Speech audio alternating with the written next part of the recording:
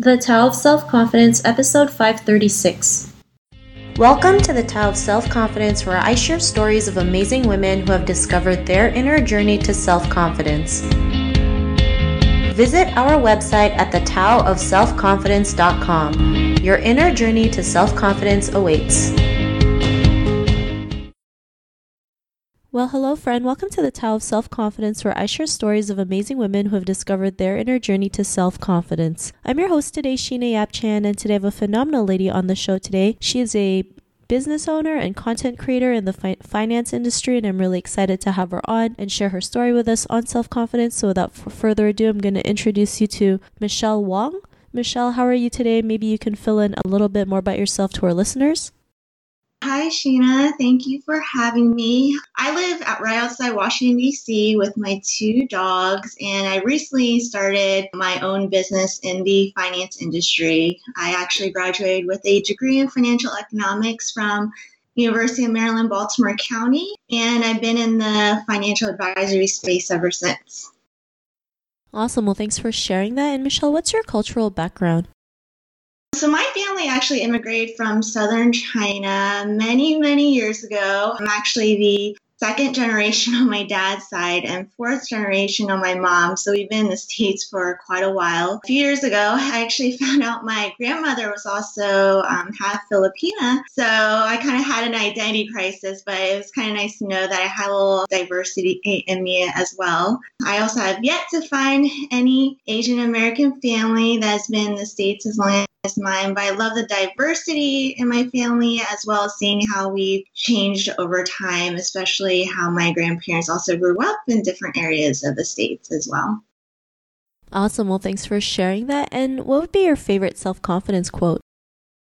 My favorite self-confidence quote is, do what makes you happy. My late mother constantly shared this quote with me just as a reminder that your happiness means so much more than how others perceive you. My mom actually dealt with clinical depression, so her sharing her knowledge with me about how to live my best life was important to her, and it was just a way for her to look out for my own mental health, and I'm so glad she did. Your happiness is what matters most, no matter what others say to you, and you're really the one who knows yourself best.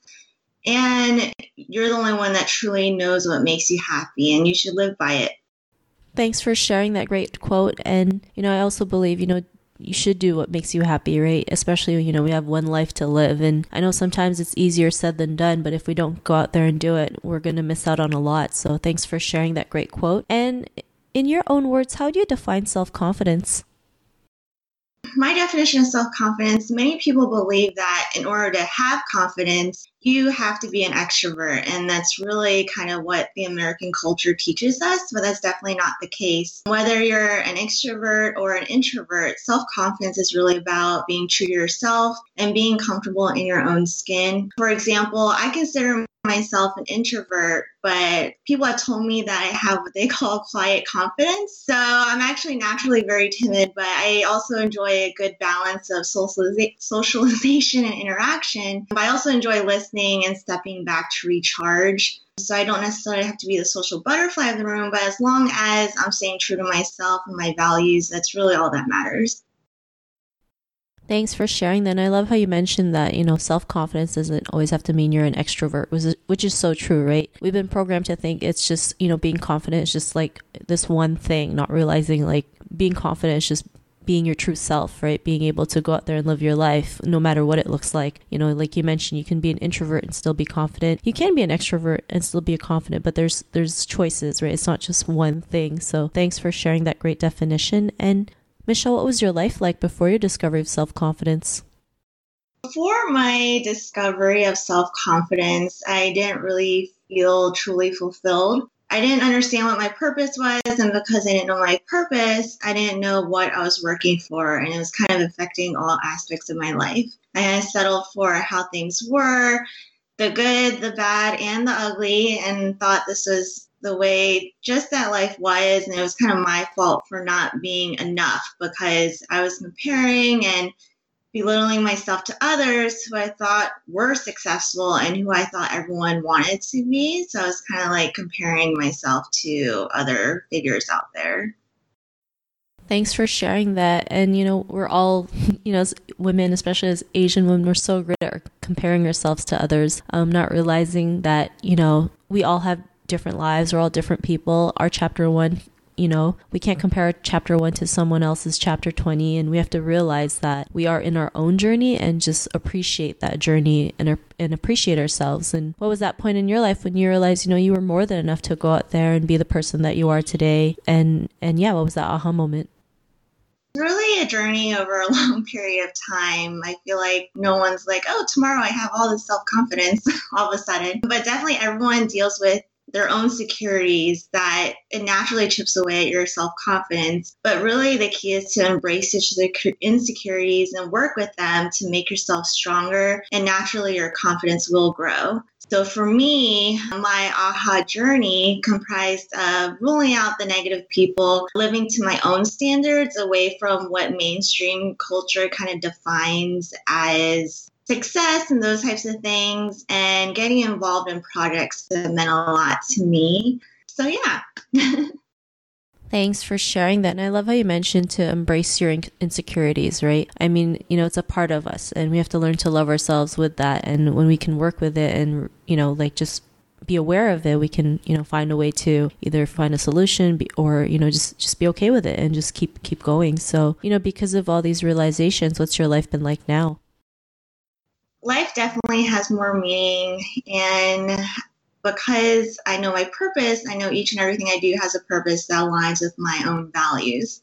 And because everything I do is lived purposefully, none of my time is wasted. I'm always working to be my best self. And to me personally, that's my definition of success. Thanks for sharing that. And I love that. It is, your definition of success. Not a lot of people are able to, go out there and start their own business because they're too afraid. I mean, it's a success in its own that you've been able to do that and, working towards a better you or your true self. That's another success because a lot of people like to hide from their true selves. So, all these little success, we should start celebrating them because without them, we wouldn't be the person that we are today. And, to the woman who's listening to our episode, she may be in her own journey to self-confidence. What would be that one tip you would give to her? Surround yourself with amazing people who you admire and you look up to. Life is too short for negativity, and you don't realize how much your environment affects your mindset until you step outside that box and live a life that's truly yours and not someone else's. So really seek mentorship, ask for direct feedback from new peers. I know that might be hard to get honest feedback, and surround yourself with positivity. Don't be afraid to make those changes and really hyper-focus your life on the things that you love doing, because trust me, and you'll thank yourself for it later. Your confidence will grow, and years from now, you'll look back and be so proud of the life you built. Thanks for sharing those great tips. And Michelle, if our listeners wanted to get to know a little bit more about you and what you do and check out some of your content on the finance industry, is there any links or social media profiles we can connect with? So my website is planwithnifty.com. And check that out. And then all the links will be on the website itself. Thanks for sharing that. And to our listeners, if you want to connect with Michelle, you can also head on over to thetaoofselfconfidence.com and search for Michelle's name. Her show notes will pop up along with everything else that we talked about. And I really want to thank Michelle for taking the time to share her story and tips with us on self-confidence. So thank you so much, Michelle. Of course. Thanks for having me.